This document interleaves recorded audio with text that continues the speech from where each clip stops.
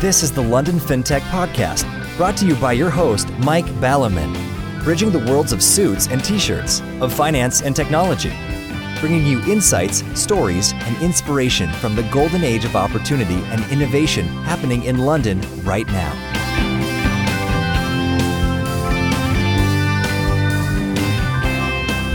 Hi, this is Mike Ballerman, and this is London FinTech Podcast, episode 178, brought to you in association with Smart and the unlistedboard.com. And I'm delighted to be joined today by Roy Samuel, co-founder and CEO of Connected. That's CONNECTD.co, with one E only, to discuss the interesting idea of a marketplace to connect founders, investors, and NEDs/advisors/mentors, a topic Roy should know something about, as that's what Connected does. Way back in the day, the LFP started with 001 and Matchy.biz, who were creating a marketplace to connect innovative firms with incumbents who needed that innovation. So the idea of a connection function or market in fintech has been around for some time. As Matchy.biz were acquired by KPMG in 2017, they were clearly not only successful at creating such a marketplace, but their marketplace did so well that, like a Hoover hoovering itself up, they got sucked through their own portal too. Markets sound like a good idea, albeit one that crony capitalism is forgetting. Markets, of course, operate best and most simply where what they trade is fungible. For example, $1 million or gold bullion of a certain quality. However, as every marriage broker knows, people aren't exactly entirely fungible. Indeed, they are perhaps the least fungible thing going. But all these swipe left and swipe right apps seem to make a living for themselves, and entertainment for the swipers with some success in the dating and mating game. Can these concepts, or something between the two, apply to enabling and empowering entrepreneurs and founders? After all, the most useful attributes for a founder are acquiring funders, good board members, advisors and or mentors. Plenty to talk about, so let's get on with the show. Good morning, Roy. Thank you for joining me on the show today. Hey Mike, great to be here. Now, I was talking up front about your idiosyncratic use of ease, and I've labelled one of those already, but what the average listener, or maybe every particular listener, possibly, to the show will not realise is that you managed to spell your name, Roy, with an E. So how do you do that then? Absolutely. It looks like a countdown board someone gave up on halfway through after getting one consonant and three vowels, but it's spelled R-O-E-I, and it speaks to my mixed background, the very exotic mix of half Hungarian and half Scottish. I see. So I would ask which vowels came from which direction, and Hungarian's a very strange language. So yeah, so where is R-O-E come from? Or did your parents kind of compromise and one chose the ROT and the other chose the AE or something? Just like Countdown, but they took turns. No, it's actually an Israeli name because my mum was born into communist Hungary, and they actually escaped during the late 60s and emigrated originally to Israel and then over to Scotland, as you do, where she met my father. So it's actually an Israeli name, although neither of my parents are Israeli. But I think it had a place in my mum's heart as the place that she escaped to. Ah, that's cool. And the bit that reduces me to tears on that, but I think we've thrashed this one to death long enough on the podcast, which is the concept that in the past people used to escape here to these islands as a place of freedom. But anyway, let's gloss over that before I'm in tears. Now, one of the corollaries actually of the not being a lot of freedom going around is that entertainments are sort of more limited than they were. Plenty of listeners as well will be sort of stuck watching looking at a PC screen during the day and perhaps sometimes in the evening watching a television screen. So we thought of actually a unique starter, because I say unique because we've normally found things more interesting this the last 7 years of actually what did you watch on the box recently? We watched some good things, but I'll let you go first. So as a time-strapped founder, as you can imagine, TV unfortunately isn't what it used to be in my life. But I saw a fantastic documentary recently on Netflix called Seaspiracy, which is, I suppose, an homage to Cowspiracy, which was a big documentary that released a few years back around veganism and the environmental and ethical impacts of meat. And this was basically doing the same thing, but within fishing, not so much in terms of eating fish, but the impacts, both intended and unintended, in terms of consequences that overfishing and the level of commercialization within overfishing has caused the universe and beyond. And so was this of intellectual or entertainment interest to you, or did it sort of transform you into a nut, or a nut eater rather? I think Freudian slip, of course. Yeah, of course. I think with these things you have to take a pinch of salt. With the nuts or with the fish? Both are good when cooked properly, but I think you need to take it with a pinch of salt, because anyone can choose selective case studies and selective statistics to prove anything they want. So I think there are, of course, some really daunting figures within there. For example, if overfishing does continue to the extent that we do it now, potentially there will be no fish in the ocean by 2048. And even if that's out by 20, 30 years, or even if it's missing the mark slightly, I think it does speak to a problem that we are aware of, but actually find very difficult to grasp, because unlike any other industry, this does happen in the middle of the ocean. It's so difficult to actually know what's going on, and we know that in the post-truth society that we exist in, it's hard enough to get our heads around things which are happening on ground, let alone in international waters. So I thought conceptually it was quite interesting. And what did you watch that one on?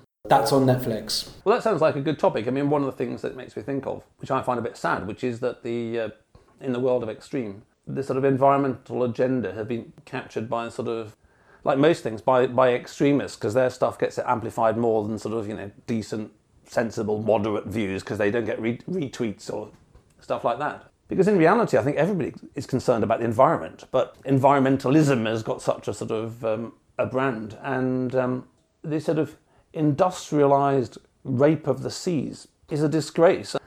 It seems to take a long time to get not a lot of progress, sadly. I mean, when I were a lad, I remember the Brits, perhaps in one of our last wars ever, one of our last own wars ever. I guess the Falklands was a bit of a skirmish, but anyway, was the Icelandics versus the British over cod fishing.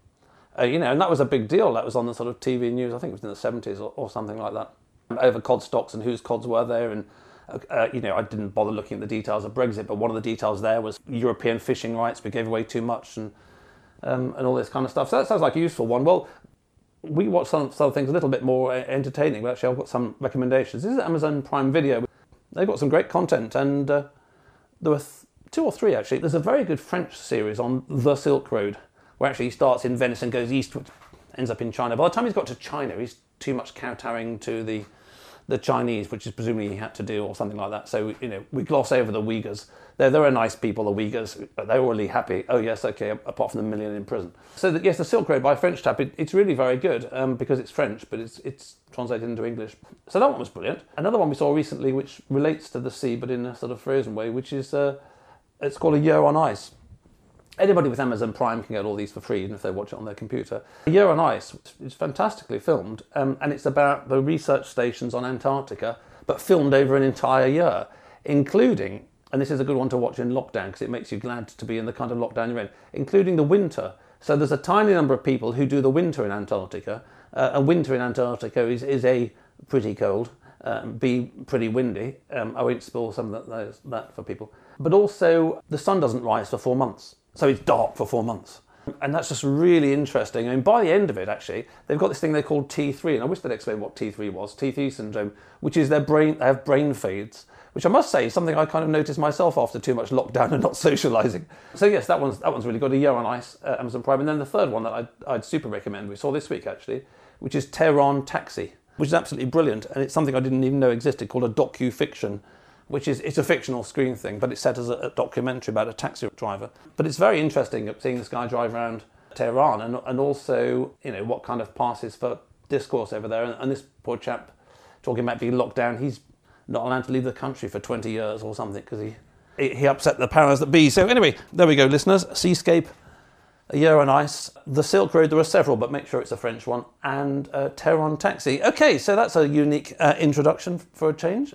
Maybe in a few years' time we'll get back to discussing holidays, I hope. So, in terms of, Roy, your career journey, did you come down from Scotland? Is this why you've sort of got this proud Scottish-looking beard, or did your parents actually manage to make it to the sort of civilised southeast? Well, that's actually a debate in and of itself, whether this is a proud Scottish beard or a proud Hungarian beard. I think both would want to claim it. But no, I was born and raised in London, and apart from studying in Nottingham for an undergraduate for 3 years, I've always been here. And then how come you're here today on the podcast? What happened in the meantime? So I finished my undergrad in Nottingham, came down to the London School of Economics to do a master's in international conflict studies. I wanted to become a diplomat, but whilst I was there, I founded my first technology startup called RealSport, which was essentially a content creation toolkit, helping people create podcasts, videos, other types of media, and then a community within that platform to share all the content with. And as the name suggests, we applied that to the sports and esports market. For those who don't know esports, it's essentially competitive video gaming, where we saw a massive market opportunity versus the slightly more saturated world of sports and big rights holders, which you have to compete with. I have to say, talking of stuff that we watched, I think it was last year or the year before, I did actually watch on YouTube, which I watch a lot of YouTube stuff. This sounds very silly, but actually, one of Bridget's sons were here. Actually, they walked in and said, "What rubbish are you watching?" And they sat down, and they got sucked into it, which was the World Tetris Championships, and it was really engaging, actually. I mean, this is a multi-billion dollar industry and actually one of Britain's biggest exports in terms of media. And when you look at some of the stats around gaming, that in a year it's worth more than films and music combined. I mean, it really is a very compelling space to be in. And we were really, really fortunate with that and managed to scale that community from initially 100,000 users in the UK to just over 9.5 million, UK, US, Australia and Canada primarily, which was a fantastic experience, and really getting to understand online community and how you can really harness network effects in a smart way to build a bit of a virtuous circle. And it's great to work in the passion economy because so many people are just this by day but huge sports fan by night, for example. We managed to bring on as well some incredibly strategic investors, which really changed what we were able to do. So our lead investor at RealSport was a gentleman called Nigel Ray, who has fantastic business experience and scaled and invested in lots of fantastic companies, but also owns Saracens Rugby Club and was able to really help us in a strategic way navigate that world of sports and sports media, and really could see the power of strategic angel investors. That business was then acquired in 2018 by a UK PLC called Gfinity. And the CEO of the company at the time was a gentleman called Gary Cook. And Gary was, for example, the CEO of Man City and oversaw their sale to the Mansour family. He was on the board of the UFC when they went through their $4 billion acquisition. So an amazing chance to have genuinely strategic investors and advisors around me from a very early stage in my career, learn from incredible people and facilitate my movement from initially founder into angel investor and advisor as well. So I've been active as an angel and advisor for the last 3 years, mentoring at Virgin Startup, the LSE spin out, and really found my passion in trying to bring all three of those profile types together in a smart way. Oh, interesting. So you're one of those relatively rara avises in that at this rate you could be one of these few people who've never actually worked for anybody else, which is a pretty cool thing. And I don't know what you think, but I think the average school leaver, university leaver is probably well advised to go and work for some cool founder and apprentice themselves a little bit and understand a little bit about what it's about before they sort of set sail themselves. I mean, life doesn't always work out in a linear fashion, so terms and conditions apply and it may or may not work. I mean, what's your feeling? Is it, I mean, having done it, I mean, in a sense, don't take this the wrong way, but in a sense, if you do something and it works out fine, there can be a tendency to think, oh, actually, it's not too hard. To be like relationships, some people go out with someone at the age of 16 and get married 10 years later and think it was fairly straightforward, and some people have a few good relationships and then I think, oh, I know how to do this, and then actually they don't. So what's your just general feel on that? That's really interesting. It's a brilliant question, Mike, because I genuinely think that there are two types of entrepreneurs, at least. But I do see people who leave university or they leave school and they go into an industry and work there for 5 to 20, 25 years and really learn what's going on and say, I see an opportunity here. I see the chance to do something better. And I'm going to take everything that I've done and then actively decide to go down the entrepreneurial route and say, well, based off everything above, I'm going to go and do this. And I think you have other types of people who cannot fit into a mold, and I don't mean to glorify that. I mean that there's lots of cons that come with that as well, but I think people who just are unemployable and realize that they need to do something for themselves in order to find that place. And lots of people will do lifestyle businesses, they'll become freelancers for that purpose. But I really do see, in my experience of dealing with lots of different founders, that you can pretty much broad bucket these people into two camps. Right, okay, so in terms of spotting opportunities and going for it and all that, so what was it that made you one morning, you woke up and went, oh, I know, I'll form Connected? So I think the struggles that founders go through are very, very well documented in terms of having to bootstrap, connecting with strategic people, and I think we all know this. But what I found fascinating was after the acquisition, I was fortunate enough to start angel investing.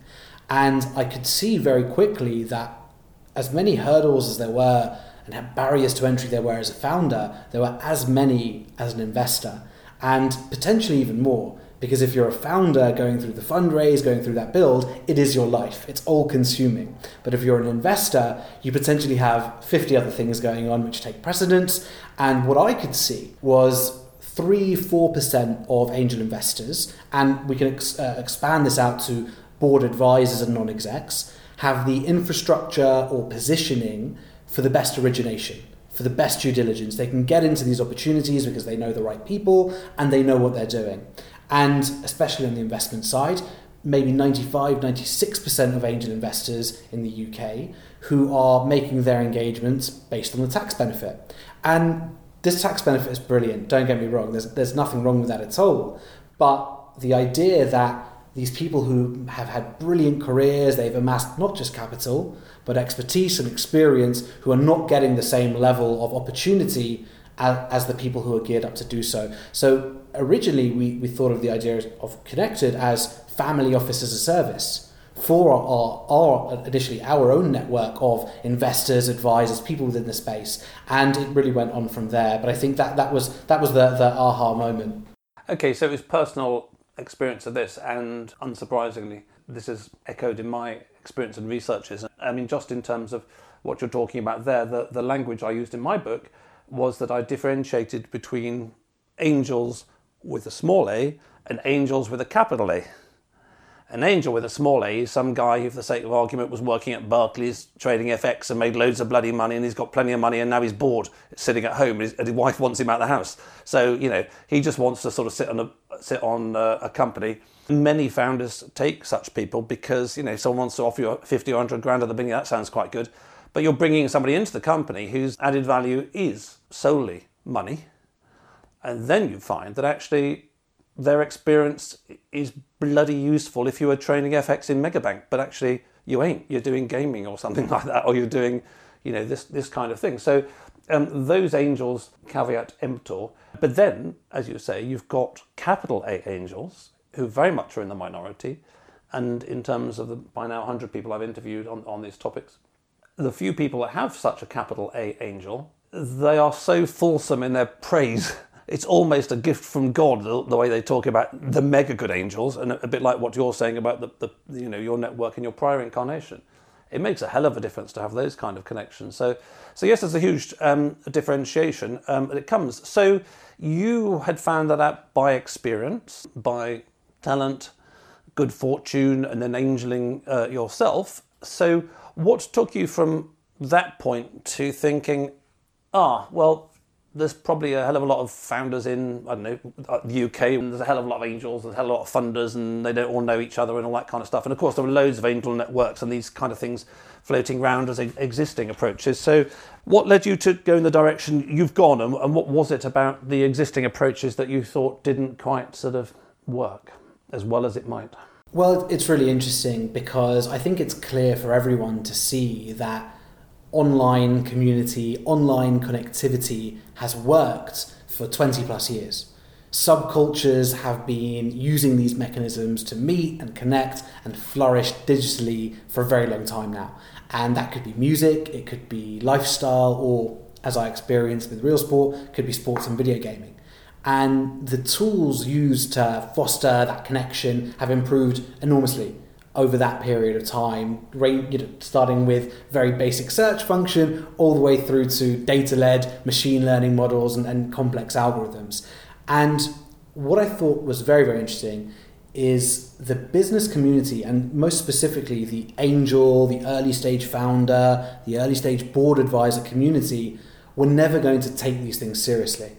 Yes, maybe you could meet people online, but actually getting things done, specifically transactions, entering into these agreements, were going to be done offline. They were going to be done on the golf course, in the hotel lobby, wherever it might be. And then enter COVID. And now suddenly these tools, which previously had been dismissed, are now not just the preferred mechanism, but the only mechanism for having these things happen. So if you cast your mind back to 18 months ago, the idea of VCs leading large investment rounds without multiple face-to-face meetings, let alone the millions of pounds we've seen flow globally without a single hand being shook, we really start to understand that it's actually the education that the market's undergone in the last 18 months, which really now does make this an exciting proposition, because as you said, there are many of these angel groups which have existed for a long time, but I think now it's the time to change that into a digital first solution. And I think that's something which we've now seen with the huge growth of businesses which were just fortunate, well positioned at that time and at that space to capitalise on COVID.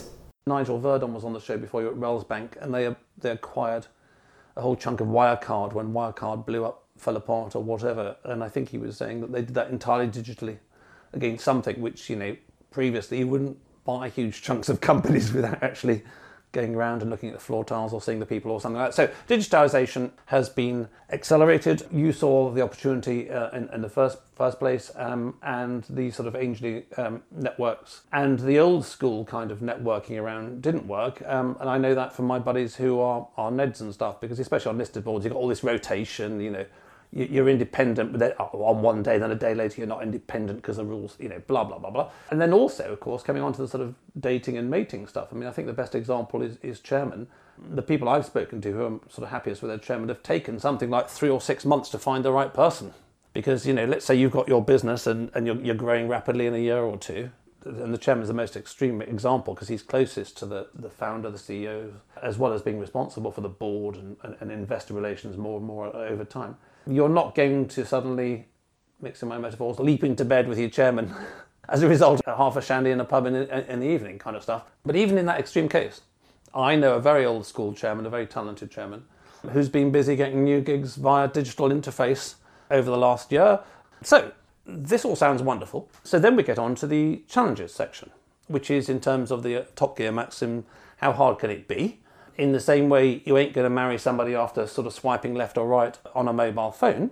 As I said, in the sort of dating and mating game or marriage broking game, this is a pretty close relationship in the business context. If you've got Neds or you've got advisors, there's a human relationship which is really important as part of that. Some people get on with each other, some people don't, so there's a lot of chemistry involved. So to that extent, how do you see this challenge for the market, both for you as a company, but also for people in similar spaces doing something sort of related, where you're basically matching up human beings, in this case in a professional context, but it is for a relationship. You're matching them for a relationship where both sides are bringing something to the party. Absolutely. And in an ideal world, any founder is going to look at their own network and say, I need this skill set, I need this area of exposure and expertise. And if it's within their existing network, that's probably going to be their first port of call for bringing on an advisor.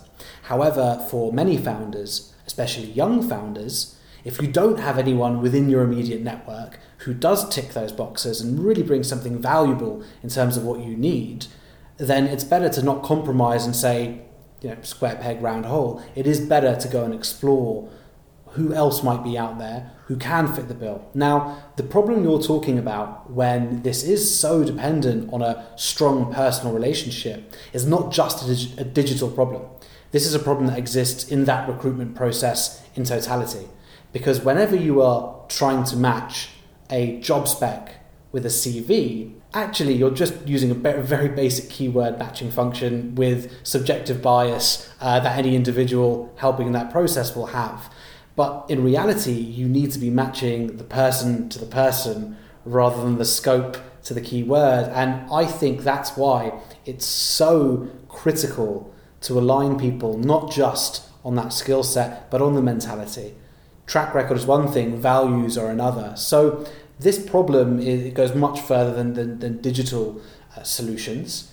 However, the idea is if you can create a matching capability which takes all of the above into question and challenges that initial model of I need to reach someone who I don't know, then you can actually create something which is a bit more all-encapsulating when it comes to the things important to the founder and advisor, not just the traditional recruitment process. Yes, and I think we need to strongly differentiate here between listed companies that you're not talking about and the unlisted. So I was talking to a headhunter of listed companies recently, and he was talking to me about the challenges of doing things in COVID. Listed companies, like much of society, have become what I call factoryized.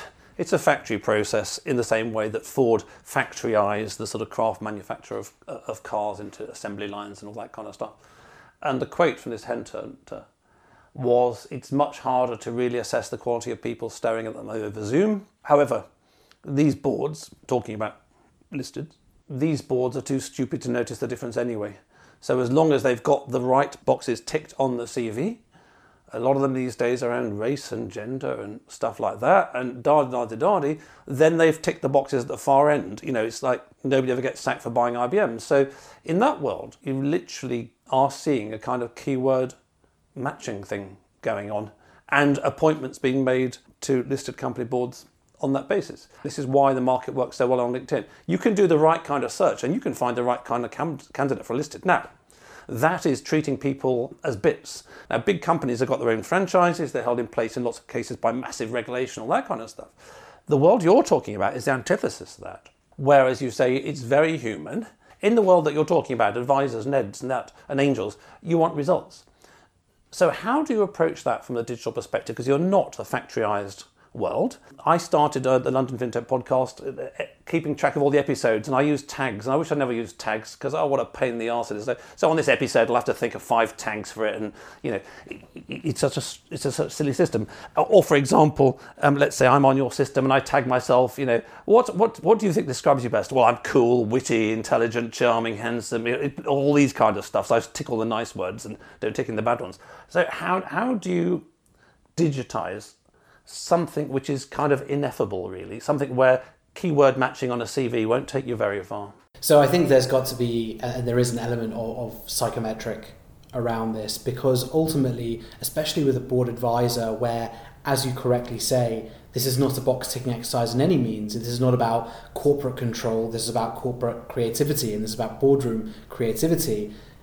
It's about understanding how these people are going to gel in a more data-led way. Because another really difficult thing to navigate is when people are trying to sell themselves, they're giving you the version of themselves that they want you to have.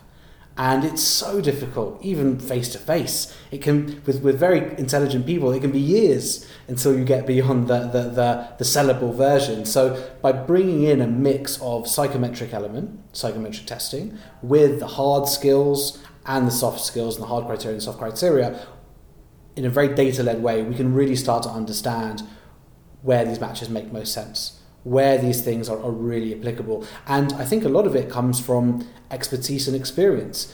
These early stage businesses want a specific set of skills, bits of advice, and it can be very single issue led, which is where mentorship and advisory lends itself more than a company's house non-exec role. So I also think it's about allowing these people to understand what they want and what that should look like, rather than saying this needs to be a full-blown non-exec or this needs to be something which is much more formalized. So I think it's just allowing people to be as granular as they want, not just on the skill set, but also psychometrically and in terms of what the right level of commitment should look like. And it's a blend of those three which really creates something powerful when you can get it right. So in the unlisted, in the entrepreneurial sector, you're basically saying that actually the task can be divided, should we say, into two halves. One of which is the skill sets. And I'm 1,000% for, if you want a new Ned, don't just hire a Ned.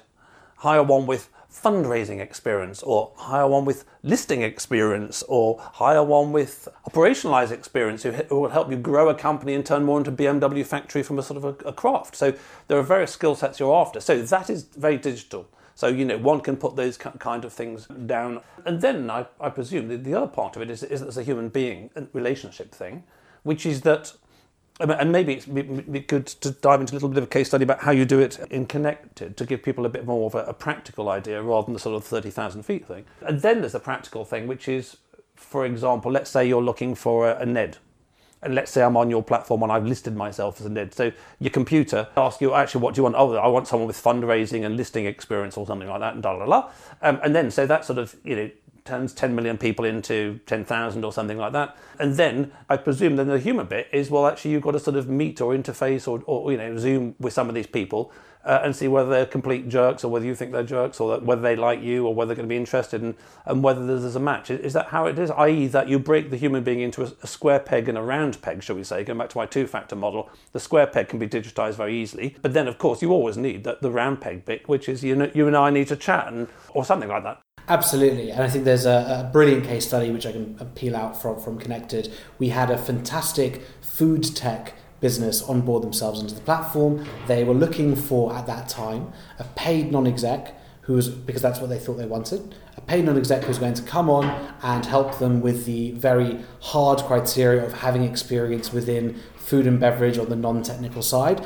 but they wanted someone who was going to be a bit more of a grey hair in terms of their thinking. These guys were incredibly bright young starters, but they knew that they needed someone who had the failures, had the experience before, but also still bringing through that commercial element and bringing things to the table in the way that these very lean and restricted businesses need. So they were able to locate within a month by matching with someone strategically rather than saying, I need a paid Ned, and were able to connect and figure out how it should all look.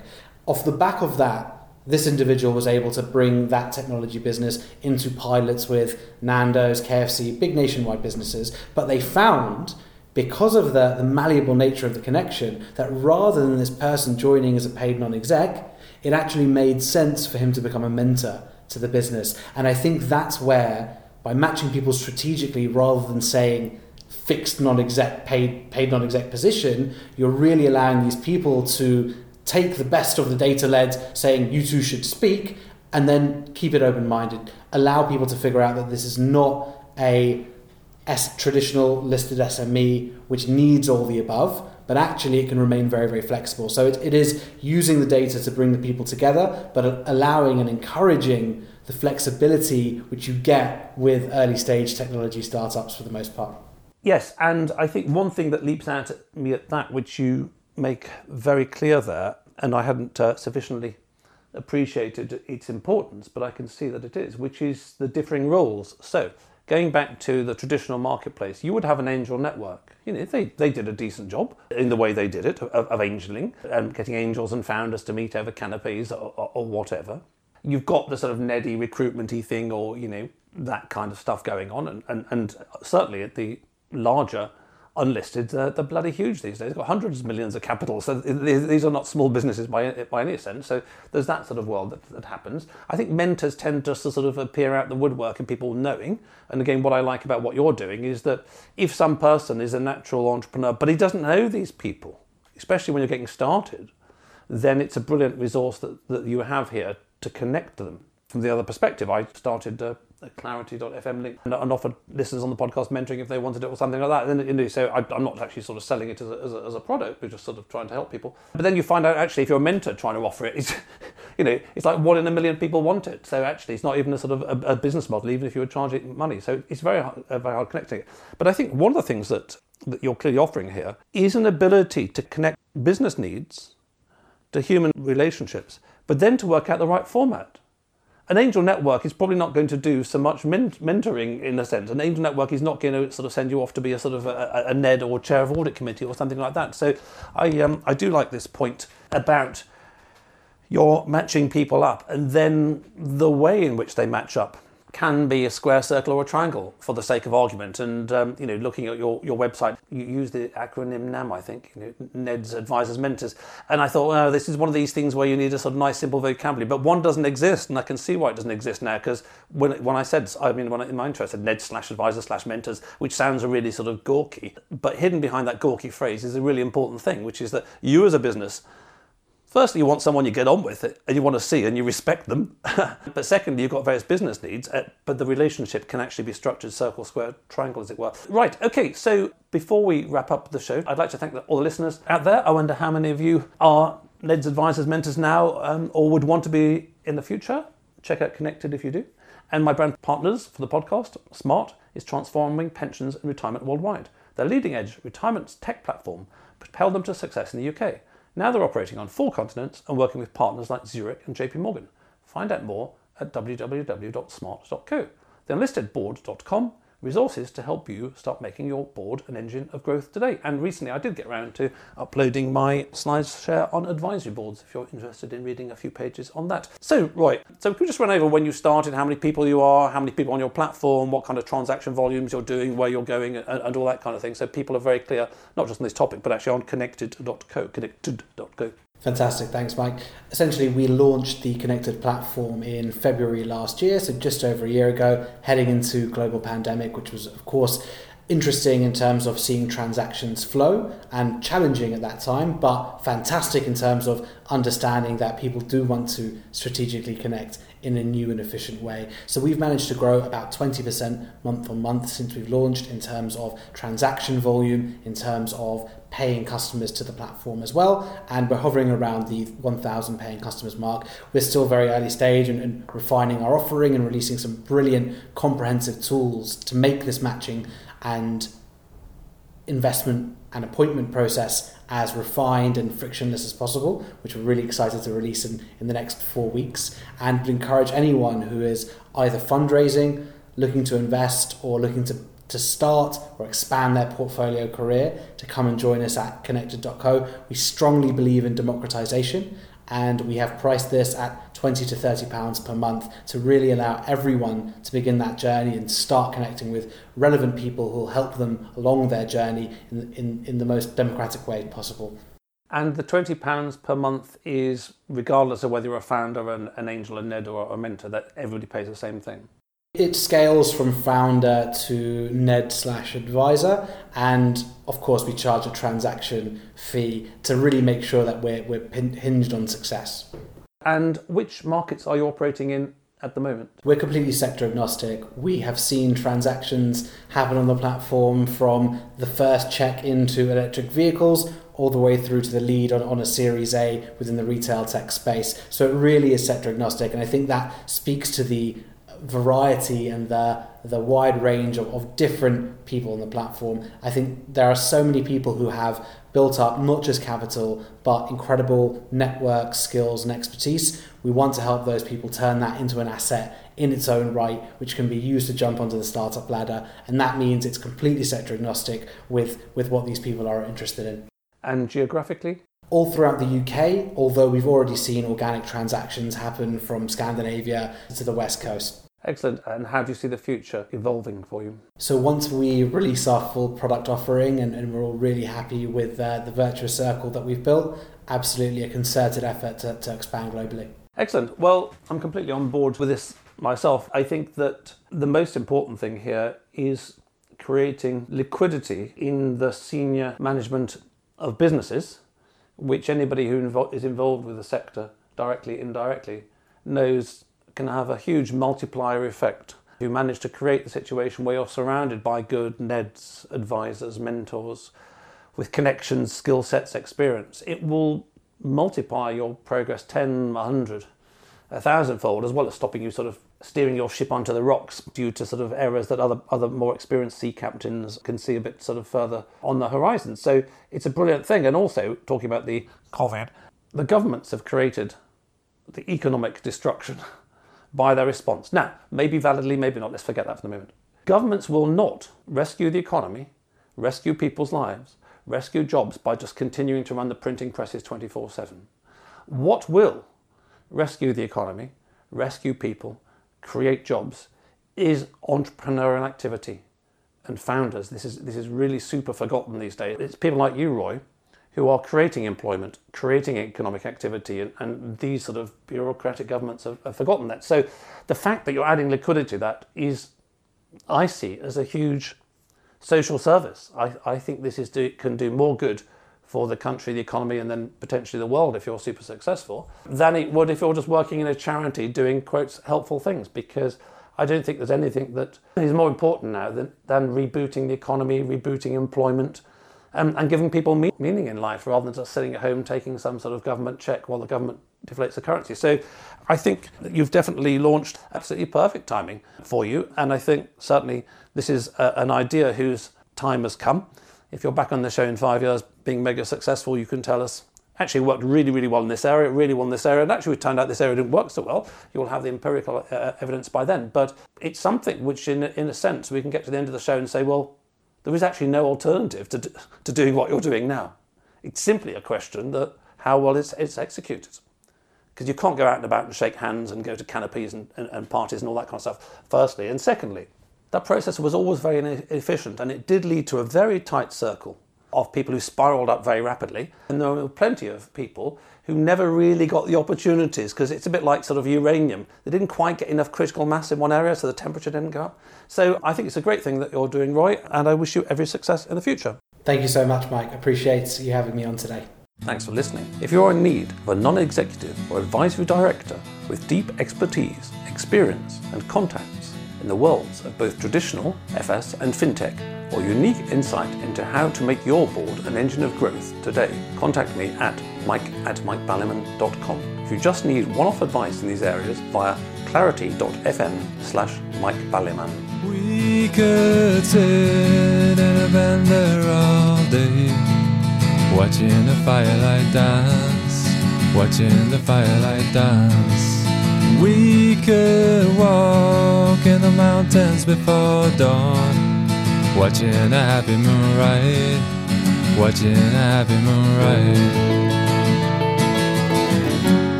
Come away from the city, with the tarmac so dead and the people so sad. Come away from the city, with the faces so grey, with the pain of the everyday.